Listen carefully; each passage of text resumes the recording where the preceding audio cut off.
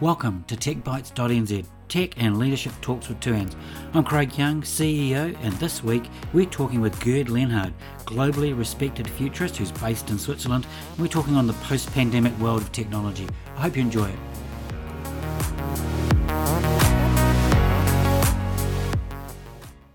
Well, kia ora and good evening, Gerd. Thank you for joining us. It's morning where you are, so I hope it's a good morning. Thanks so much for giving us your time. Look, by way of introduction to yourself, can you talk a little bit about what led you to thinking about and then speaking about the future as your passion? Yes, it's been a long road. I used to be a musician and producer, and I went to school in Berklee College in Boston. And then in the 90s, I got involved with internet projects for digital music. Yeah. And I started a few companies in San Francisco in the dot-com years. And then very quickly, I realized I was quite good at understanding what's coming. Yeah. But I wasn't so good at realizing the business plan behind it. So my view was always 10 years early. So I started a company kind of like Spotify, in the 90s, and of course that didn't go. So I wrote my first book, The Future of Music, about the music business in 2004, and that became a bestseller. And then people started saying, well, about the future. And I'm like, I'm not really I don't do predictions, but I observe, right? So my work is not to tell people what's coming, which is ridiculous, nobody knows really, but it's to kind of share my observations, hunches, intuition, what we call foresight, right? So my job is really all about foresight. It's not so much about, telling people what to do. Yeah. Tell me a little bit more about that first book. What did you say about the future of music? Well, it was quite obvious what we said. I had a co-writer there as well, but it was quite obvious already in the late 90s that music was moving to the cloud.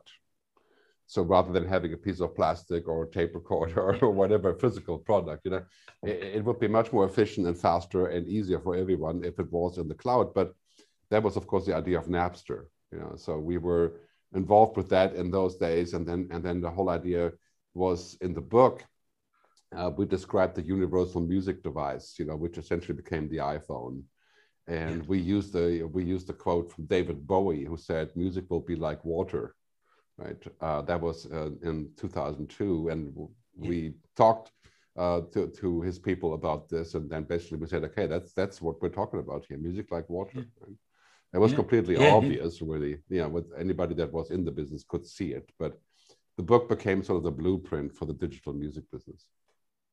Cool. Yeah. We were just talking before we started recording. You did visit New Zealand several years ago, and you've been back. Obviously, not in the last year.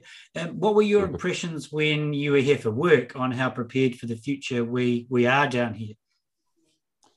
Well, New Zealand is a very special place. It's and there are lots of reasons for that. Not just as Jacinda Ardern, but there are many special reasons for this. I mean, I think the community of people in New Zealand is pretty amazing.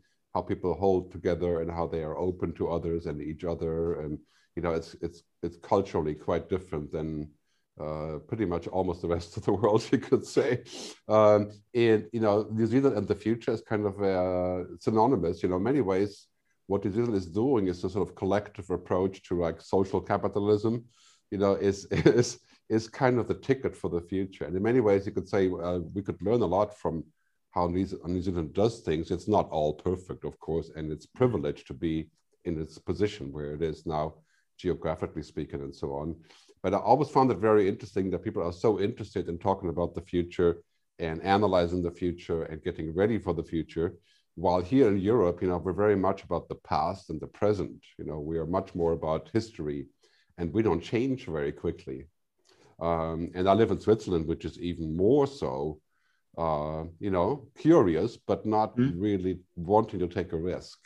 And that has really impressed me about New Zealand, that people are saying, well, we need to move forward and take a risk and look at the future.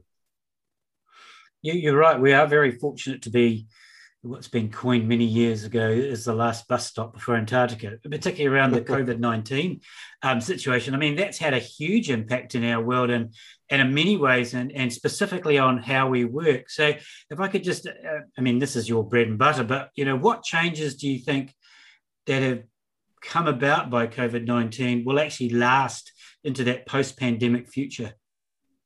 Yeah, I basically always say about COVID-19, we're not going back to normal, whatever that was. Normal really wasn't good enough even before COVID. But COVID brought out like a giant focus and also an accelerator. It brought out all the things that were good and the things that were not so good. Both of them were amplified. So it's like people's mindset has shifted because of COVID. For example, we're realizing how great technology is that allows us to communicate remotely, like doing this. And that has been liberating for a lot of people. On the other hand, we realize there's a digital divide with people who can't either afford it, or they can't be online fast enough, or they don't know what to do. And it was a giant learning curve for everybody. So we realized it was good on the one hand. On the other hand, we have sort of a discrimination in many ways where people are not capable of doing it, then they're closed out, And we also realized, for example, that equality is a major issue. So in New Zealand, people were treated and you had precautions and you took action and stuff. And that was like in Brazil or in America. No, it's just basically the inequality that you have was amplified through COVID in those countries like the US and the UK and also Brazil. While in New Zealand, people move together, right? It seems, at least to me, it's just different culturally. And then now with COVID, we also realize, for example, that in order to tackle something really threatening, like the COVID virus, we have to come up with compromises, and we have to actually do something serious about it, and we have to do emergency measures. And that is now becoming the blueprint for climate change. So I always say COVID-19 is a test run for climate change. Because now we're saying, the next big challenge we're having when COVID is, moving away in the rear mirrors one day, hopefully, whatever that is. Yeah. And now it's like, okay, now we're saying, okay, the next big thing is going to be climate change. And then after that, artificial intelligence, for the things that machines can do in 20, 30 years. So we have to be able to agree, to take collective action, to work together. And COVID-19 has taught us how to do that, or it has pointed out when it wasn't happening, right? So it's been like a giant focus. Yeah, good point. Yeah. So just can we just dial in then a little bit on technology then? So sort of digital transformation and the acceleration we've seen through that. You have talked about it showing, it's a bit patchy in places, but what were the technologies that you think really shone through or are still shining through? Well, I mean, it's clear that in the crisis, we had to figure out a way to communicate better, to do things that were normally physical. Now we have to do them digitally. And that pushed a lot of people. I think Microsoft CEO Satya Nadella said that basically we had more digital transformation in the last 12 months than the previous 10 years. That's because we had a reason to transform. Like all the schools went online, and many of them not very successfully, of course, because of the limited budgets and so on. Inequality, again, the divide and those kind of things. But technology showed us that it's possible to do that, and that we don't have to be an engineer to go online and do a video call.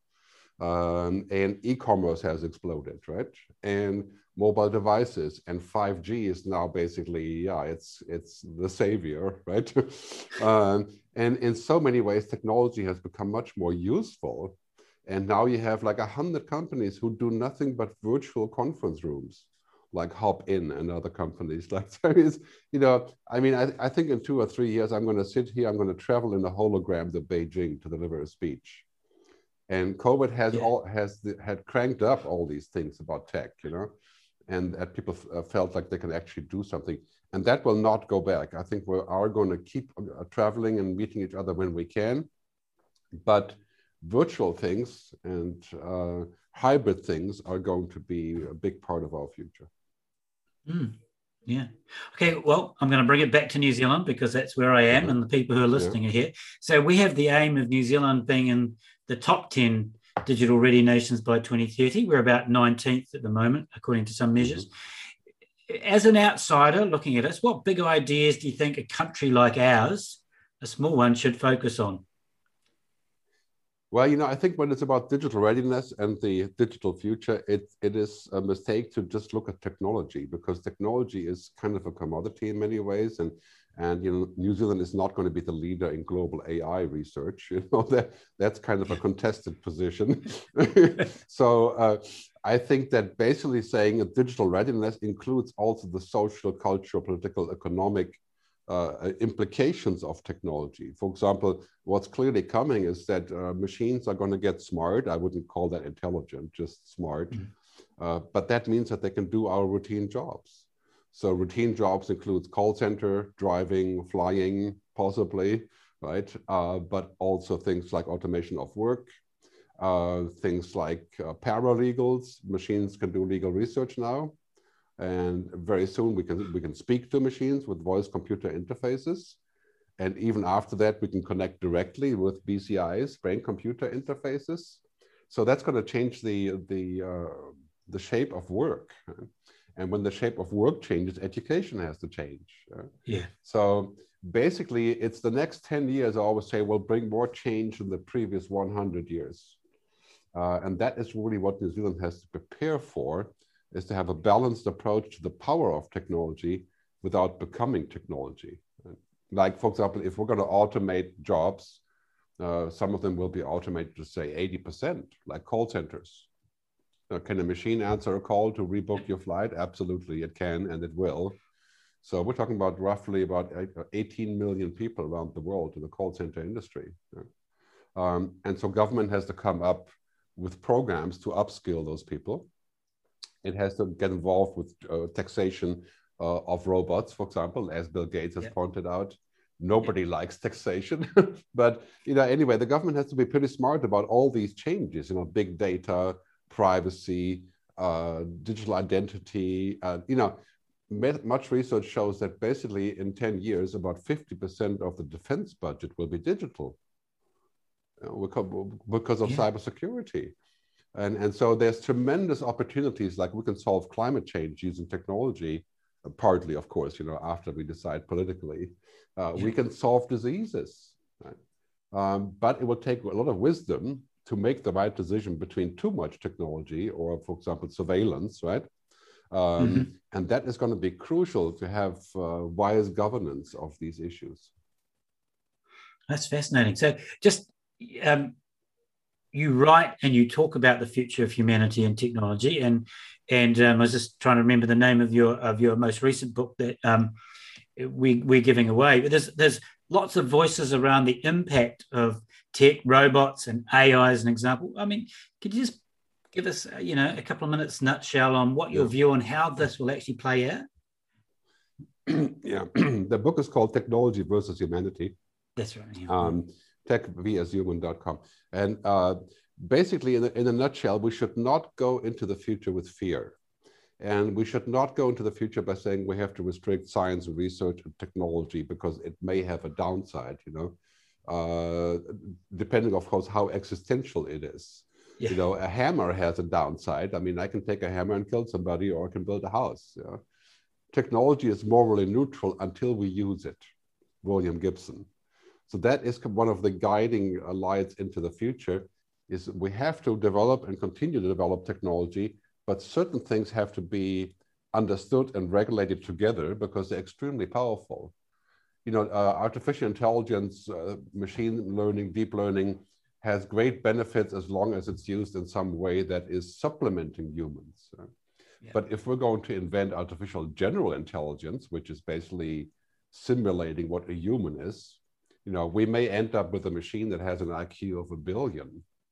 And at that point, Elon Musk and many people have, and Hawkins have said this many times, at that point, we're going to need to agree on what this power can do and what it can't do. Right? Yeah. So too much of a good thing is a very bad thing. This is the header in my book. And basically, when we have good things, we want to keep them good. But when we do too much of them, like smoking cigarettes, alcohol, and so on, right, then it becomes a big problem. So technology has to be balanced with our human needs and our societal needs and our goal and our ethics, right? And that is the key message in the book. So it's both kind of proactive, so moving forward and inventing, right? and also precautionary, which means when it gets too difficult and too existential, we need to sit down and figure out together how we're going to respond, because we shouldn't just be doing whatever we can just because it's possible. I mean, it's going to be possible for you to live 150 years using technology, probably in the next 10 to 20 years. It's becoming technically possible. And what are the rules around this? And who gets to do it? And so those are all like really big societal questions that we have to take a look at now. Yeah.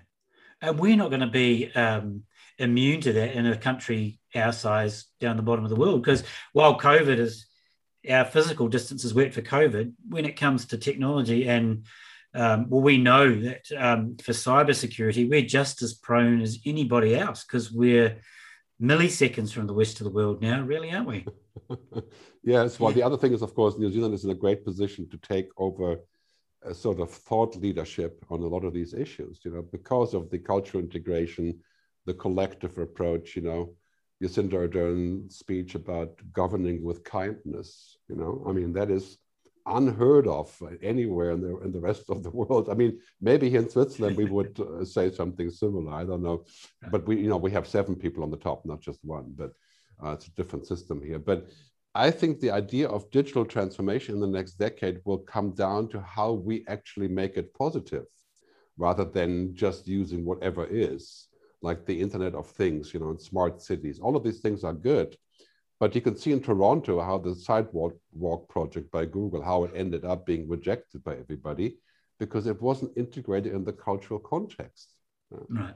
And that is something that we really have to take a look at. We don't want to live in a world that's dehumanized or automated or becomes kind of like a world of algorithms, you know, because humans are not machines.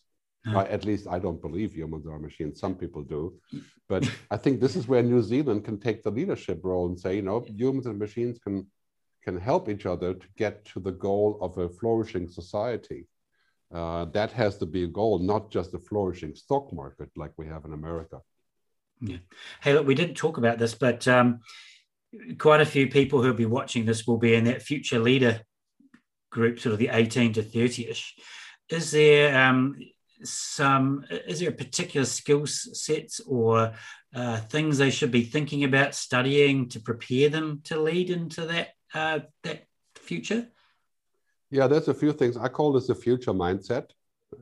And I always say the future is now a mindset. It's not a time frame. The future isn't about tomorrow. The future is already here. We just haven't noticed. You know, and the future is no longer like Arthur C. Clarke's Space Odyssey, or it's no longer about that. The future, in so many ways, if you look, you can see the future already here. Like, you know, we had the first Chinese doctor doing a CRISPR-Cas9 operation of genetic engineering on a human 3 years ago. Right? So the future mindset basically lives a part in the future and the rest of it in today. So you have sort of what's been called hybrid thinking, right? You take care of today, but you're also realizing what is coming down the road. And I'm not talking about 20 years here. I'm talking about 2, 3, 5, maybe 10 years, right? Yeah. And also to go away from the technical engineering point of view, that is a very big challenge for people who are trained in this way. You know, the world isn't an engineering problem. There are many things that, you know, there are many things that are engineering problems. You know, I'm from Germany, where that is a holy grail, of course, right? But in the end, you know, technology does not solve human problems or social problems. It makes them worse because it's efficient, right? So look at social media. Social media has not solved the media problem, right? And now we find out it's actually gotten a lot worse. So, and so my recommendation is that you look at technology and then you look at all of the neighboring things around it, you know, ethics, values, society, work, employment, policy, and all these things, and you develop a complete understanding of the ecosystem, right? And the other thing is what Bill Gates calls the 5-hour rule. I basically read about things that aren't imminent today 5 hours a week. So I call it, you know, 1 hour per day is all I ask. Yeah. And when you do that, then you're starting to develop a kind of understanding of the future that will be almost a guarantee for your future employment and success, because you start thinking about how you're going to respond and that will forge your path into the future. Great. Yeah, that's awesome. Thank you so much. Just to finish up, do you want to talk about what you're thinking about next? I know you're off to do some filming. Where's your brain heading off to at the moment? Yes, you know, I'm working on a big project called the Good Future. And the Good Future tries to define what good is. And that already is not easy, right? And then to define how we get to the good future. And so in a nutshell, the good future would be if we all had equal opportunity, we could all pursue our happiness and, you know, a bunch of those kind of things. But how do we get there in terms of technology? How do we solve large global issues, climate change, food, water? And I came to the conclusion that this is mostly about governance and policy and using technology to its best possible purpose. Right? So bottom line of that to me is that in the future, in the near future, we will have all the tools and tech and science we need. But will we have the will? Yeah. That to me is the key question. We have to have the policy and the will that says we're going to use this technology as follows. Yeah. And also to create collective benefit, not like in the US, for example, where we have huge benefit of technology, but only applies to 5 or 10% of people. You know, everybody else is still struggling the same way. So this kind of Darwinistic approach to the future is probably going to result in a lot of upheaval. Yeah. And, you know, maybe that's going to turn around in the US. I have great hopes for that. Yeah. But anyway, that's kind of my key topic. And then I have started a new initiative called the Fork in the Road Project. And this is riffing off Buckminster Fuller, famous futurist, forkintheroadproject.com, where it's a non-profit undertaking to say, okay, the next 10 years, we really have to get our stuff together and design this future together so we can solve those big issues and still remain human. Yeah, yeah, cool. Hey, look, I just so thankful for your time, Gerd. If people want to hear more or watch some of your videos, what's the easiest way they can get to see you? Yeah, I mean, I'm pretty big on YouTube. I have over 1,000 hours worth of speeches, so you can spend a weekend in fast forward mode. Okay. It's gerdtube.com. That's the shortcut. GERD, like my name. Gerdtube.com will take you to my YouTube channel, and my website is futuristgerd.com, of course. So lots and lots of materials on this. And yeah, let me finish by saying one thing: the future is better than we think. You know, I think this is really important to realize. The future is not dark. It's not made by somebody else. We design the future as we want it. Yeah. Well, thank you so much for your time. No, me. Yeah. Thank you. You're welcome. Thank you.